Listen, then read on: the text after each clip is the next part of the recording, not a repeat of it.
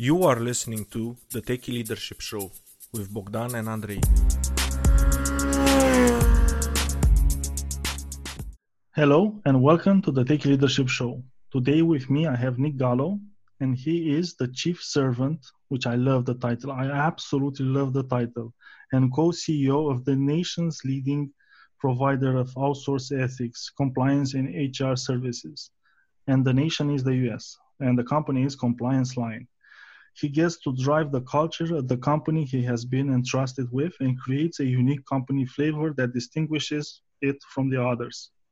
Nick helps create an environment that makes people feel safe, included, and valued, and multiplies their impact by helping their clients do the same thing.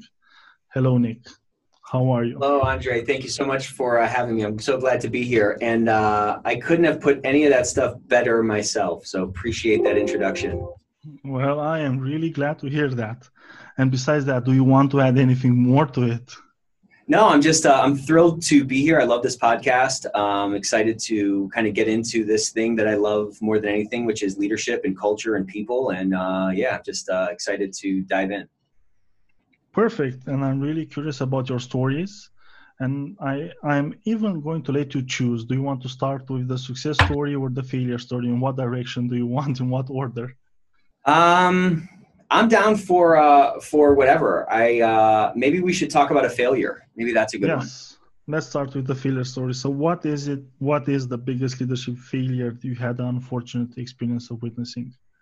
I used to work in a situation where the leader was someone I learned a lot from, but it was all like the bad things, and there was a lot. Yeah.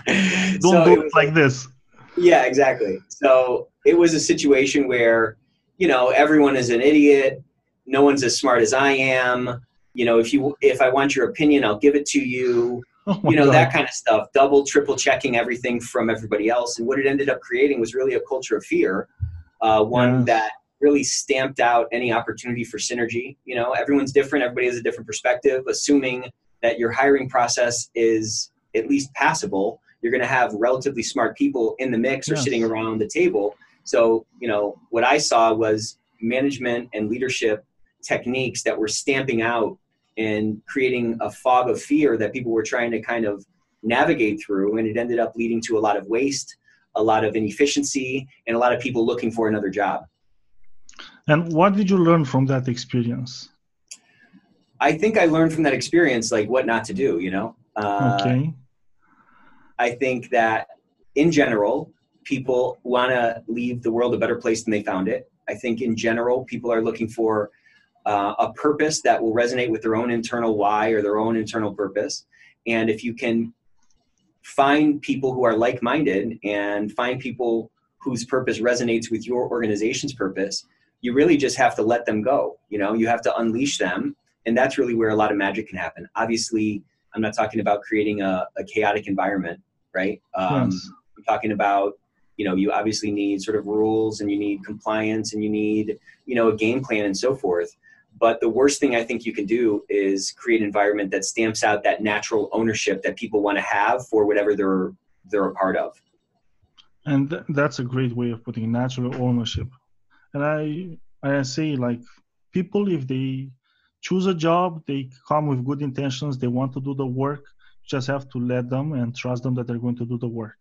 Now, I'm really curious, like in that environment, was the company successful with the terror in the culture? It really wasn't, man. It really wasn't successful. There was a lot of waste. There was a lot of money wasted. There was a lot of loss.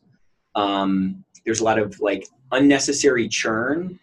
And when a company is in a tough spot, you don't need the crew of the ship changing over in the middle of the storm. I mean, it makes it worse and worse, right? So there was a lot of that stuff that brought on. And those are all kind of externalities or, exogenous sort of variables that aren't even part of the game that you're playing that get incorporated as a result of the leadership or lack of leadership that team of individuals is experiencing. And Nick, I guess like it's like a natural tendency sometimes, like if things don't go well, to double down and check even more and trust even less your people. So in your point of view, after going through that experience, do you think it actually leads the company to to bottom out even faster? I do. I really do. And I think that's a natural tendency, to your point, that like we all kind of have. But life is very sort of counterintuitive. And sometimes when you feel the desire to hold on tighter, right, and really white knuckle this thing is the time when you have to really let go and let people run with the vision or run with the task and let them put those gifts they have to work in pursuit of that collective mission. Yeah, and that's a hard thing you have to do as a leader, because if what you're doing clearly isn't bringing you the results you want, try doing like the 180 and go in the other direction and see what happens. Do Yeah, the and then unnatural also, thing. and I think to your point, it always starts with us as leaders. Like the first person you have to look to if something's not working is yourself. Like, okay, Yes. am I not providing the right guidance? Am I creating the wrong environment? Am I sending mixed signals to people? Am I sapping people instead of zapping them? You know what I'm saying? Am I sucking the life out of people? You have to look to yourself first, but many times I think leaders fall into this thing called CEO's disease, where they have no idea what they look like. They have no idea, you start to lose touch and you start to lose some self-awareness if you're not careful, if you're not constantly trying to tune into it, if you're not surrounding yourself with people who have, the ability to be radically candid with you, to say, you know what, you really, you sucked the life out of the room in that meeting, or that guidance you provided, nobody knows what to do with it, and they're all too scared to even say anything. If you can have those feedback loops in place, the odds of you falling into that CEO's disease, situation are obviously lower. But at the end of the day, it comes down to you as a leader, making sure that you're looking in the mirror, you're starting with yourself and seeing what am I doing to contribute to us not hitting our number or us not achieving our goal, Oh, yes. And that's really important. And if you create a culture of fear, like you said, it was in that example, nobody's going to give you feedback, like true feedback. They're going to Correct. be too afraid to do it because Yeah. they're looking for a job and they don't want to lose this job before they find the next one. You got it. They're worried about, paying for their bills, paying for their mortgage, Yes. You know what I'm saying? Providing for their family in whatever capacity that they're doing it. That's the first thing they're responding to, so that's a great point. Yeah. And now moving on, I'm really curious, what is the biggest leadership success story you've witnessed personally? The biggest leadership success is something that happened in our call center. So we operate a 24/7 whistleblower hotline. That's one of the business lines that we offer that allows organizations, large organizations, complex organizations with thousands and thousands of people to have a single repository for people to raise their hand if they see something wrong, to speak up and to fix the problem for their company, right? Yeah, exactly. So when my brother and I came to Compliance Line, this was a very kind of owner-centric organization, kind of a CEO-centric organization, and all the thinking and leadership was done from like one seat. From our view on what it takes to grow a great company, you have to distribute out that authority and you have to distribute out that leadership so that more people can be empowered and the organization has a better chance to, scale on a sustainable basis. So what I witnessed firsthand was a group of people who were managers in name only, elevate over a period of about 18 to 24 months to be really just phenomenal leaders of our culture and phenomenal leaders within our business. And the nice thing about it is that, like, they were not being Nick. They weren't being me. It wasn't me telling them what to do. It was simply them sort of, it was simply us taking these potted plants that had been, growing in a closet and putting them on the windowsill to get some sunlight. And it's kind of a lot of what you're talking about, just giving people some support, giving them empowering them, giving them some actual authority. It's amazing what they'll do. And I saw them totally outperform my expectations. I saw them create a culture in our business, for this aspect of our business that's really special, that's really distinct. And it's really helped. I mean, look, the bottom line impact always shows up. That's a byproduct of a lot of the stuff that we're talking about. So I saw those things.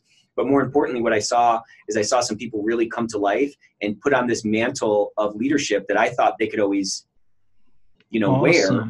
but then they actually ended up believing it. And, if you compared these, there's one person in mind that I'm thinking of. If you compared her today to her 3 years ago, you wouldn't even recognize them because their energy is so different and the impact that they're having is so different. And it was just a matter of unleashing her, taking that governor off the engine and letting that race car really run down that road. Could you give like some concrete examples of steps you took to help them turn them from being just managers to leaders? Yeah, it was just like a lot of yelling, some screaming, slamming doors. I'm kidding. I'm totally kidding. It was all the good stuff. Yeah, exactly. I think our job as leaders to some level is to set a vision and to talk about the culture that we want, but you can never drive a culture down on people. You have to own it. If it's ever going to be sustainable and real, it has to spring up organically from the ground. It has to spring up from the hearts and minds of the individuals within your team or within your organization. So, the specifics, if I could boil the steps down, first it was kind of setting a cultural vision, setting a vision for the organization about, well, what's important for us to compete in our marketplace? What are those values that we want to have, not only from a client perspective, but with each other? And I think once those were set, and again, those were not sort of etched in stone and pronounced on high from, me and my brother Giovanni. These were assembled organically from the team, and we made an agreement with each other that these are the values that we want to live out. Those values are slated in the context of a purpose. Like, what are we doing here? It's very 90s. It's a very 90s mentality to just think, oh, my company's here just to make money and serve the shareholders and so forth. We're a lot more kind of, new school in terms of we look at kind of a triple bottom line. Obviously, profits are important, but we want to have a great experience for our employees as well. We want this to be a place that they can put their unique God-given gifts to work in pursuit of their own mission. And we also want to make the client experience something that's really phenomenal, create some raving fans who know with confidence that they can rely on us. So I'm just saying, once we built those, I guess the purpose or our missions, our mission statement, that's kind of the top of the mountain, right? How we get up that mountain is these shared values. And I'm just saying, once those are set, then it's just a question of encouragement and confidence in the leaders that you have in place to execute that stuff so that they can recreate what you're trying to create with them, with the people that are reporting to them. And so what I'm talking about is a culture of kind of trust, a culture of candor, a culture of love. I know it sounds weird sometimes to say love in a corporate setting, but we're human beings. Yes. Every other relationship we have, like your best friend, there's a love relationship there. Your wife, your kids, your family, like all these meaningful relationships in our lives are all built on that sort of human thing of love, right? That's our language to communicate with. Yes. And yet for some reason, that seems to break down as you walk into the doors of an organization. That seems to get left in the car in a lot of places. And I'm just saying that it's not really that crazy of a word to say because we're all humans. That's what our natural acclimation is. So if you can create that environment and be that example, that they can carry forward into their individual teams the type of values and the type of feelings that you want those people on the front lines to feel. So again, it's about kind of setting that purpose. Is it an actual purpose that we can live up to? Setting those, those values, which are really kind of guiding our mission. And then it's about putting people in place and encouraging them and leaving that open door policy in place so that they can feel safe in their position as they're sticking their neck out and as they're trying something they haven't done before. They need to feel safe in that seat. Yes. Not that, hey, if I screw up one time, I'm out of here. Baseball is a great analogy for this. You can step to the plate 3 times, and if you get 1 hit, 1 out of 3 your entire career, you're going to be in the Hall of Fame. So that's really a lot closer to what it's like to be a manager, I think. It's not just screwing up one time and then you're out of here, but hey, I'm taking a long-term view with you. I am looking for you to grow. I believe that you can be this greater thing. I see something in you that you don't even see in yourself. And if you just trust me and you follow this process, then you're going to impress yourself and you're going to surprise yourself by what you're doing, right? That level of confidence that you're putting in somebody is going to provoke them. Again, if they truly feel safe in the organization, it's going to provoke them to stick their neck out and try some of those things that you believe they can do. I mean, think about when you're helping your kid ride their bike for the first time, right? They don't trust the bike without the training wheels, right? But hey, if you just keep pedaling and you keep pushing, this is going to take care of itself. It's that same picture when you're helping someone to stick their neck out and grow from a management perspective. Like the training wheels are off, you have safety, the momentum is going to be just you doing those good things over and over again. It's going to take care of itself. And that's the type of inertia that we as leaders need to create with the people that we're managing. Oh yeah, and you're absolutely right, Nick. Creating a culture where to fail is okay and it's accepted, as long as you learn from your failures. That's also something you don't have to go like doing the same mistakes each and every day. It's not it's not good. But Yeah, you don't drown by falling under the water. You drown by staying yes, below the surface, and you yes, don't exactly. fight by hitting the canvas. You lose the fight by staying on the canvas. So all those failures, as we talk about them, they don't have to be failures if you, to your point, can turn them into lessons. And that cost of the mistake can be turned into a tuition payment. That's when the growth can come. But if you're not looking for those things and you're not even opening up the opportunity for people to fail, then you're never going to progress and never going to get better. And actually, now that I'm thinking about it, you actually create more valuable employees for the company.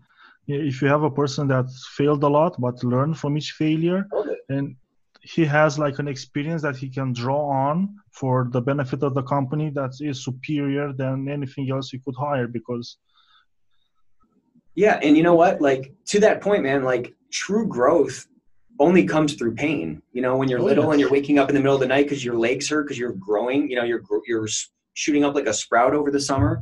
Or think about like a block of steel that gets turned into a sword. Like, there's a lot of effort, a lot of pounding, and a lot of yes, malleability of that you know, that piece of steel that you have to tap into in order to transform it. That's that that block of steel is going through a lot of pain to be turned into that sword, and it takes a lot of friction and it takes a lot of effort, right? But that's what it takes to transform something. that is so true. And I really love how you built basically the culture inside the company by getting the people working in the company to come out like what culture would we like to have here and embrace it. It's not like top down, it's as you said like bottom up. You got it. And I'm really curious like during those meetings, which aren't easy meetings to do, and especially as a leader to sit there and mostly moderate without trying to sway them in a direction or another. How would you have some tips on how to hold meetings where you create like get the people riled up to create like a really positive culture?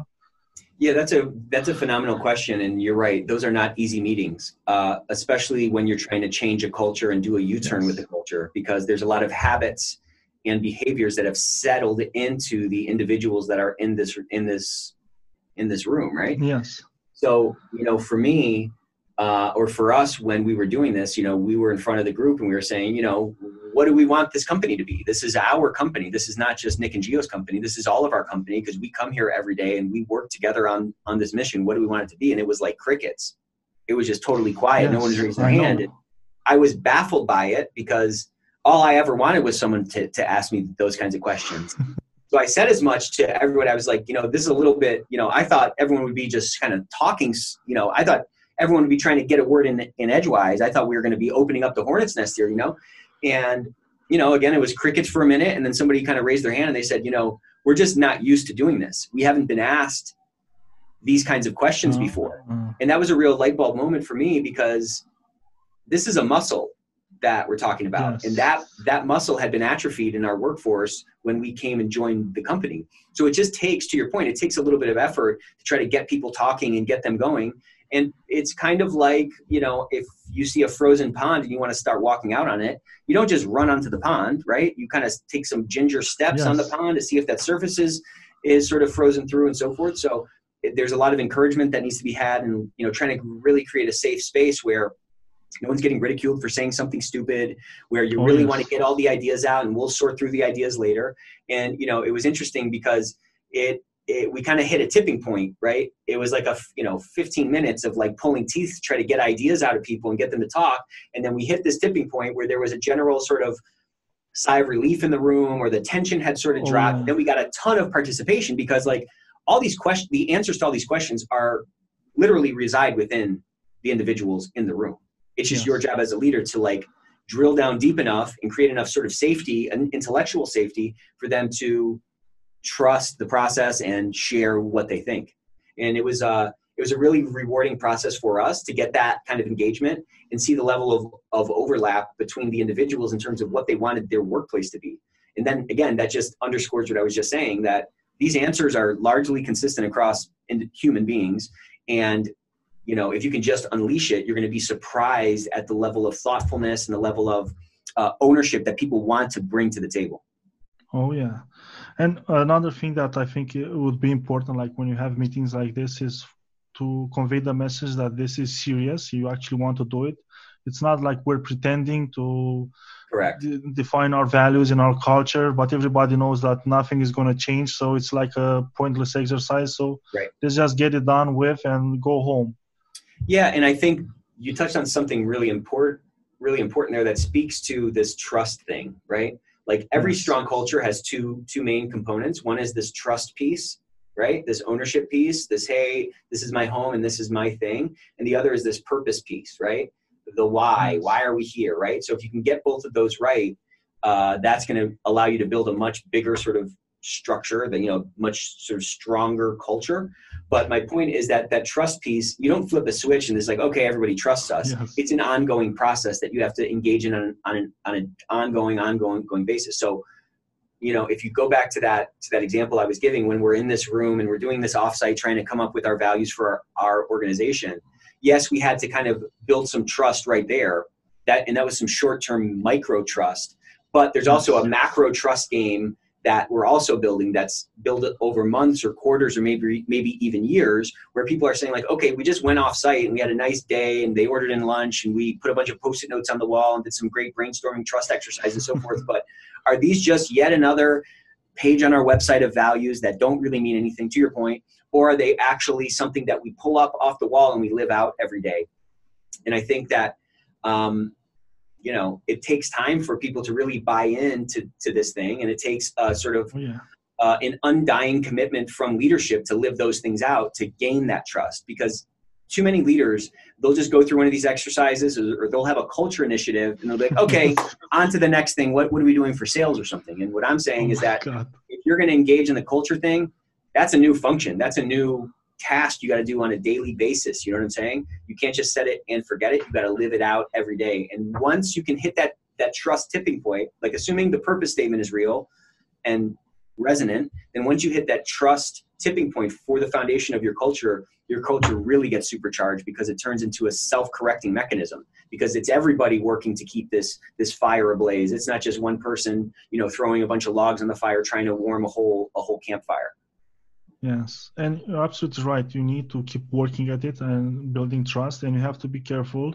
The more trust you build, to every decision is scrutinized in a way, and you can blow all the trust. You can spend like 3 years building a massive amount of trust, and people trust you and they work and they put their hearts in the company, and you come in like a crisis situation and you act like revert back to old habits, and it's all that work just evaporates.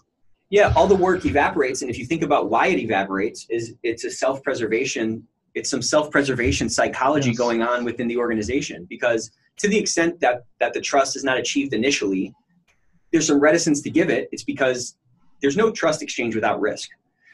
So it's the risk of being let down, or the risk of buying into something that's fake, or the risk of feeling like a fool. Those are all the things that prevent people from buying into this trust thing. And to your point, if it gets violated, then all those old fears that had been sort of cemented over, so to speak, burst right back through the ground. And they say, see, I knew this was too good to be true. I knew this was all BS. I knew this was just like something else. So we as leaders are fighting against a tide of a lot of sort of negative experiences most of our workforce have been through at other organizations.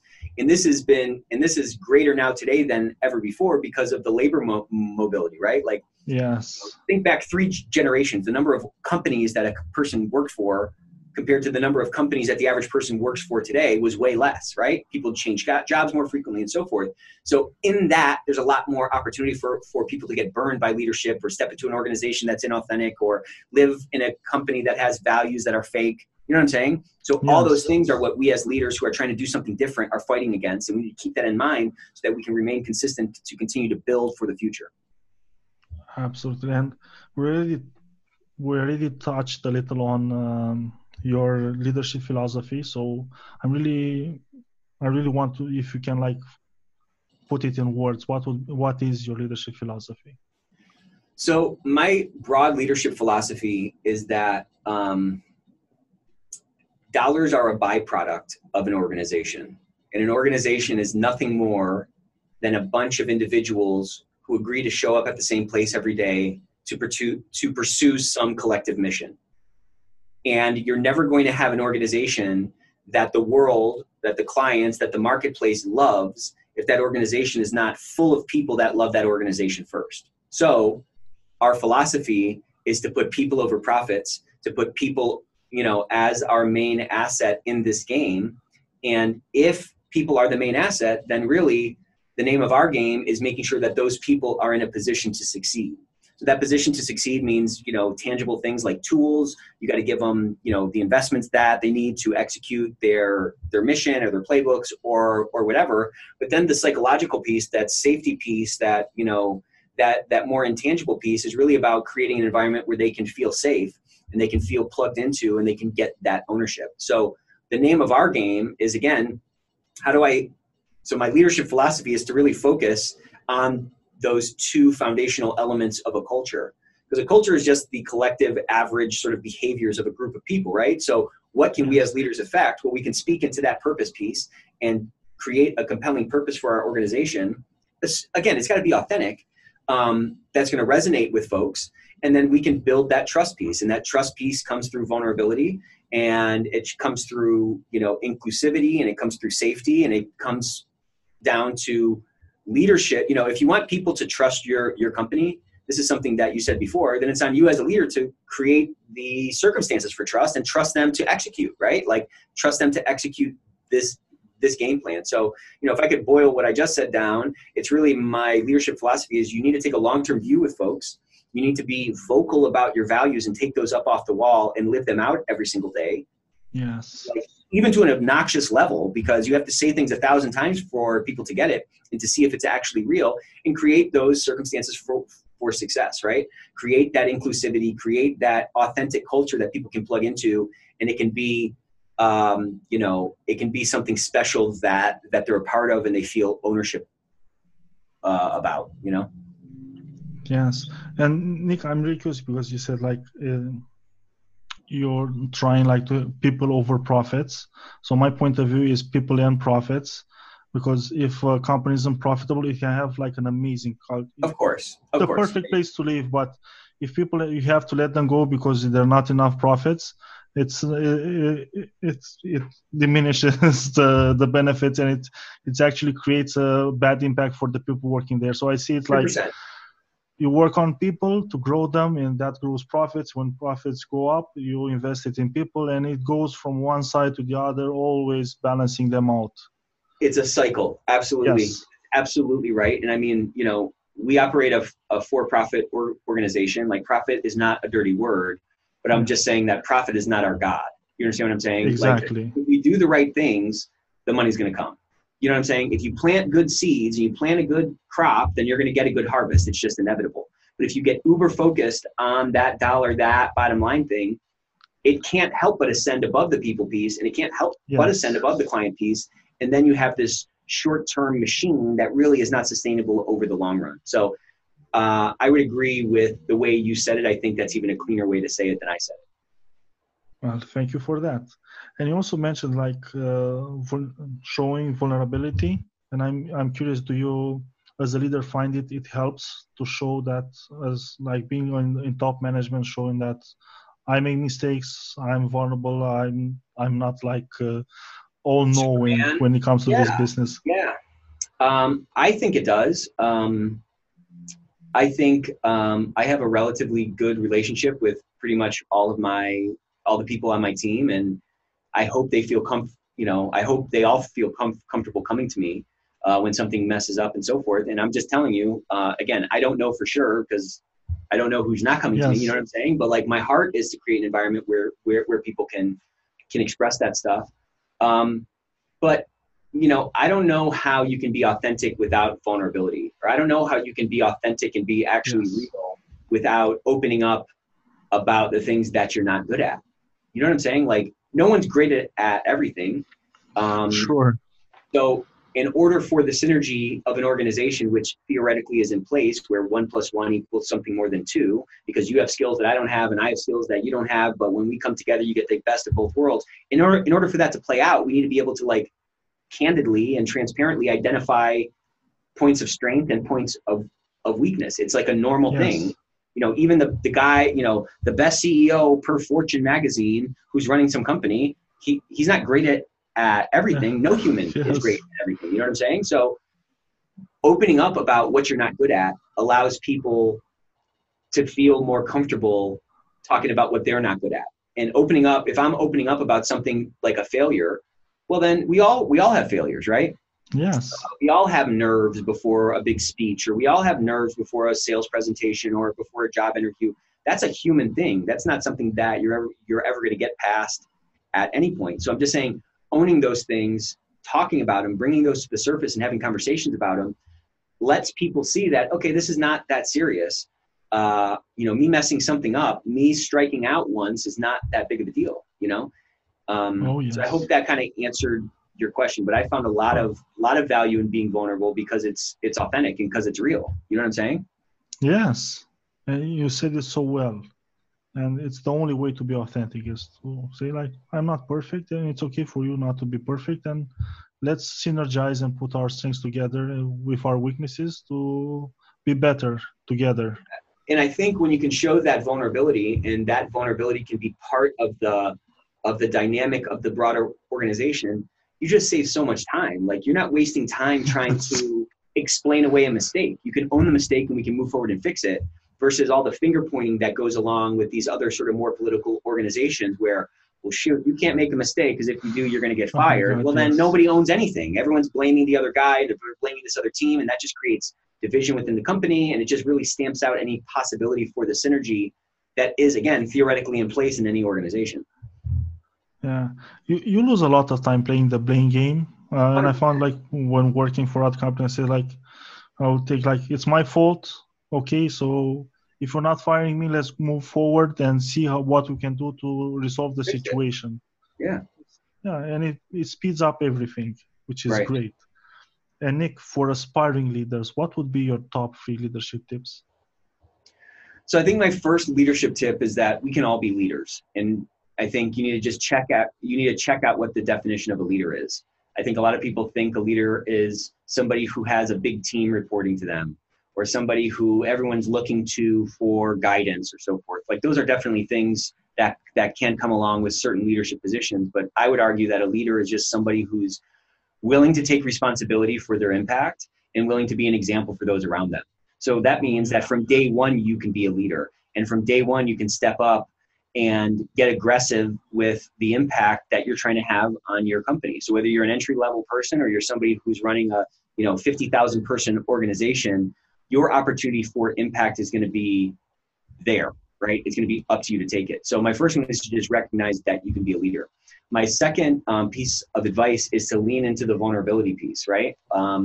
Setting that example to show that, hey, I'm not good at everything, or hey, I'm nervous about this, or hey, I'm really worried about this thing, or hey, I really screwed this up, allows for that layer of authenticity to be part of the equation and increases the odds exponentially that your people are going to raise their hand when something messes up. And then you can find out about it and be proactive on it versus trying to be reactive about it when you finally find out about it from a client because someone's been, sweeping it under the rug for the last, X, months, right? Yes. And so I would say, you can be a leader. That's one. Step up and do it. Be that example for people around you. Take responsibility for your impact. 2, lean into the vulnerability, right? Admit when you're wrong. Say you're sorry when you mess up. And really try to be authentic. And that's really about humanizing this entire experience. The people that you work with are not labor units to build your paycheck. They're not labor units for you to climb on top of in pursuit of your own glorification or your goal. Oh, yes. These are human beings who have agreed to come to your place of work every single day in pursuit of some collective goal. So I think by humanizing those people and recognizing that they have their own lives, they have their own challenges.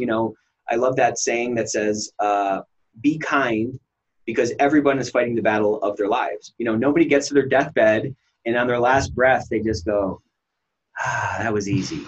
Like, life is hard for everybody, Yes. right? People are juggling mortgage and family and responsibilities and parents and family and all that other stuff. And I think recognizing that and recognizing that people have complex lives and pushing toward an authentic engagement profile with your team, not one that's about work-life balance, whatever that means, but really work-life harmony or work-life integration, and making some room for people to live out that human experience, again, creates all that goodness, creates those circumstances for success that allow really impactful, really meaningful things to happen inside your organization. So be a leader. Don't be scared to be vulnerable, and be authentic with people by humanizing them and recognizing what they're actually going through on a human level.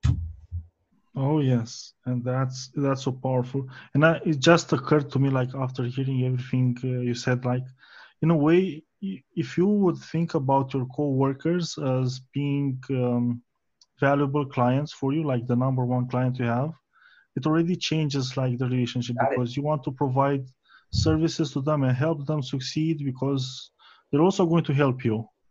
It's not taking them for granted. They're tied here by a paycheck, so they have to take everything I'm doing and agree with it. You got it. And I think, maybe the overarching theme of what I'm talking about is to be a true servant to your people. That's what the name of the game is. If you're getting a leadership job because now you're so excited that you can talk down to your people and you can order them around to get coffee, make people feel small, you're not a leader. You're a snake. You know what I'm saying? If you want to be a true leader, your job is to create an environment and create circumstances for your people to elevate, for them to put those God-given gifts to work. And the only way you can do that is with that servant's mentality. So I love the way you put that.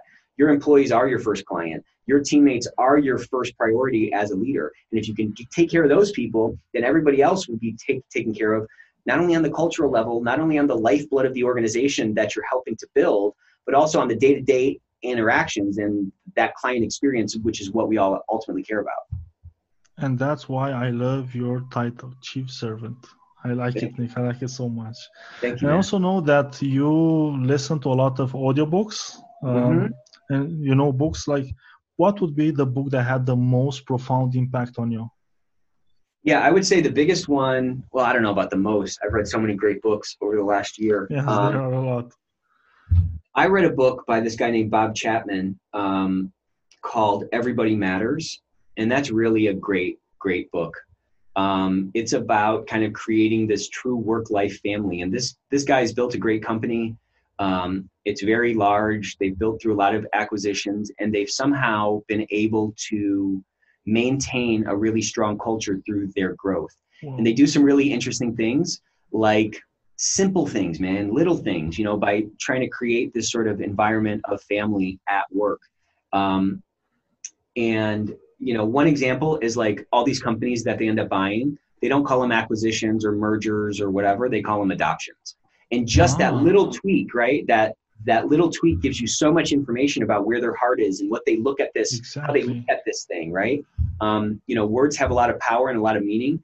And I think if we're intentional about those words, we can help to create the type of environment that we're going towards. So that's a great one. Everybody Matters, phenomenal. I just can't recommend it enough. Another one that, I just finished it, but I think it's a great book that I'll probably read yearly going forward. It's Emotional Intelligence 2.0, obviously a very famous book. The guy who wrote it has like the #1 post on LinkedIn ever. So this is nothing that like nobody's heard of before, but this book is really packed with like 66 different strategies to improve your emotional intelligence, right? And they've done a bunch of studies, and there's a bunch of reports and stuff about this thing I'm about to say, which is that the #1 driver for success in life is not intelligence. Intelligence is obviously critical, right? Yes. But people with high IQs are only outperforming sort of average IQs 20% of the time. 70% of the time, people with average IQs are outperforming high IQ people. And why is that? Well, there's another factor in this mix, and it's this emotional intelligence thing. And that's about, there's a few different sort of things that go into it, but it's about relationship management. It's about social awareness. It's about self-awareness and self-management. And if you can, so the book's got a ton of great strategies under each of those 4 headings that allow you to start taking some actionable steps to improve your emotional intelligence. And what's nice about emotional intelligence, as opposed to, IQ, intelligence quotient, is that the former, EQ, is changeable. You can change that. But IQ is largely sort of static from when you're born until when you die. This other one, which is the larger driver of our success and really the most important skill for us as leaders to develop, is one that you can work on. It's a muscle. You can work it out and you can get it better and you can get it stronger and you can become more effective dealing with people. And so those 2 books, I love them. I think it's like a power pack. And it creates some really interesting ideas for leaders to begin implementing immediately in their day-to-day lives. Yes, and especially like Everybody Matters. It's hard to create culture in one company. Trying to have a wholesome company culture prevail when you grow through acquisitions and you're basically taking other company cultures and melting them in yours. That's really hard to do. If they have like a solution for it, I'm putting that high on my list to read.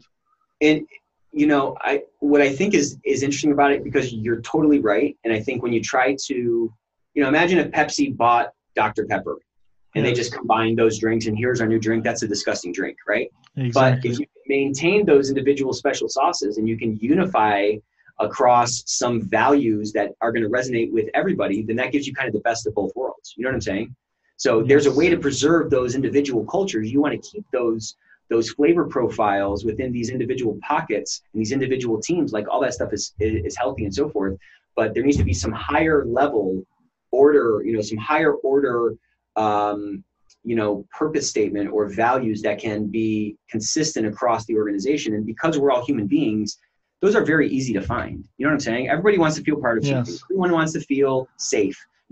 Nobody's like, I really want a job that I think I'm gonna get fired every day. And the boss. Oh no. You know what I'm saying? Like everybody wants that dignity and respect, and everybody believes, nobody thinks they're an idiot, right? Everybody has gifts that they want to put to work. Everyone's been chewed up and spit out by some boss who was a jerk or some organization that didn't value them. So they're very basic, base level type of values and circumstances that you can help create that, regardless of the nuance of the market you're in or the nuance of the culture that you've built, can supercharge your people. And I think that's what we as leaders need to be able to tap into and replicate if we're going to be able to scale organizations that are making a real impact on the world. Love it, Nick. And if people want to find out more about you, where should they go? They can find me on LinkedIn. It's Nick Gallo. I don't know what my LinkedIn URL is, but that's probably the best way. You can email me at ngallo@ComplianceLine, or you can check out our company at complianceline.com. So, we love this kind of stuff. Our goal in life is to make the world a better workplace. We luckily have tools that help us do that. We can do that obviously with our own efforts within the 4 walls of our organization, but we have tools that help companies do exactly some of the things that I'm talking about, drive that speak up culture, give a voice to their people, make sure that people are respected, right? Make sure that, there's not these risk pockets popping up. So we're lucky to be able to help large organizations who have a much broader reach than we do directly, make their workplaces better. So please reach out anytime. I'm happy to help. I'm all ears and willing to have a conversation, as you can tell.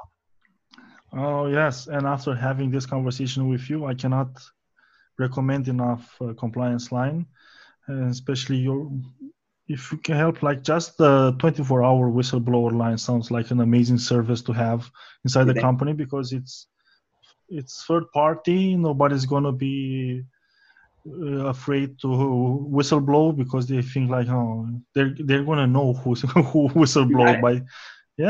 It's an amazing service. Just when I heard about it, like, mind blown. Good. Thank you. Thank you, Nick, for being on the show. It's been a true pleasure. Glad to be here. Thanks for having me, man. Okay, bye. Bye. That was today's episode. Tune in daily. Rate, like, subscribe, and share, please. Oh, you can find further info and materials in the show notes on techyleadership.com, including links to the guest book recommendations.